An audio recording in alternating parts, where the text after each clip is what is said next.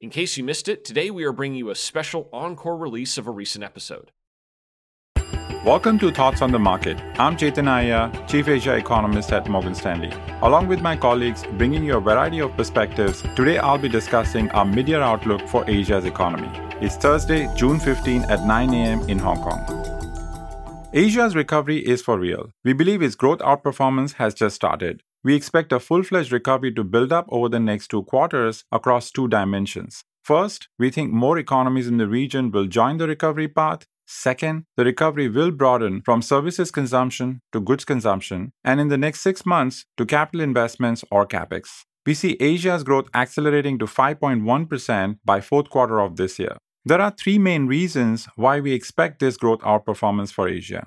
First, Asia did not experience the interest rate shock that the US and Europe did. Asian central banks did not have to take rates to restrictive territory because inflation in Asia has not been as intense. Plus, Asia's inflation has already declined, and we expect 80% of region's inflation will get back into central bank's comfort zone in the next 2 to 3 months. The second reason is China. While China's consumption recovery is largely on track, we have seen downside in the last 2 months in investment spending and the manufacturing sector.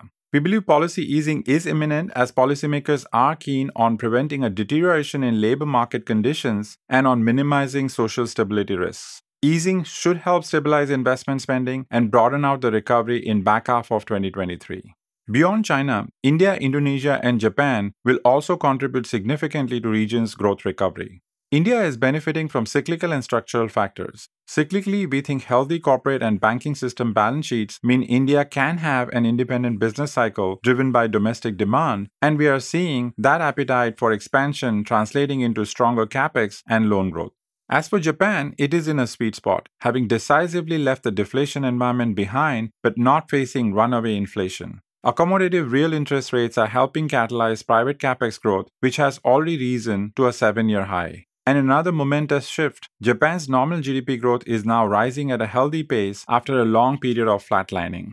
Finally, we believe Indonesia will be able to sustain a 5% pace of growth. Indonesia runs the most prudent macro policy mix amongst emerging markets. In particular, the fiscal deficit has been maintained below 3% since the adoption of the fiscal rule and has only exceeded that in 2020 during the worst of the pandemic.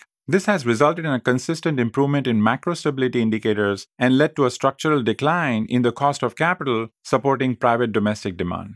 The risks to our next 12-month Asia outlook are hard landing in the US, which Morgan Stanley's US economists think it's unlikely, and a deeper slowdown in China. But we believe China's recovery will only broaden out in the second half of 2023, and given this, we feel confident about our outlook for Asia's outperformance in 2023 vis-à-vis the rest of the world. Thanks for listening. If you enjoyed the show, please leave us a review on Apple Podcasts and share thoughts on the market with a friend or a colleague today. The preceding content is informational only and based on information available when created. It is not an offer or solicitation, nor is it tax or legal advice. It does not consider your financial circumstances and objectives and may not be suitable for you.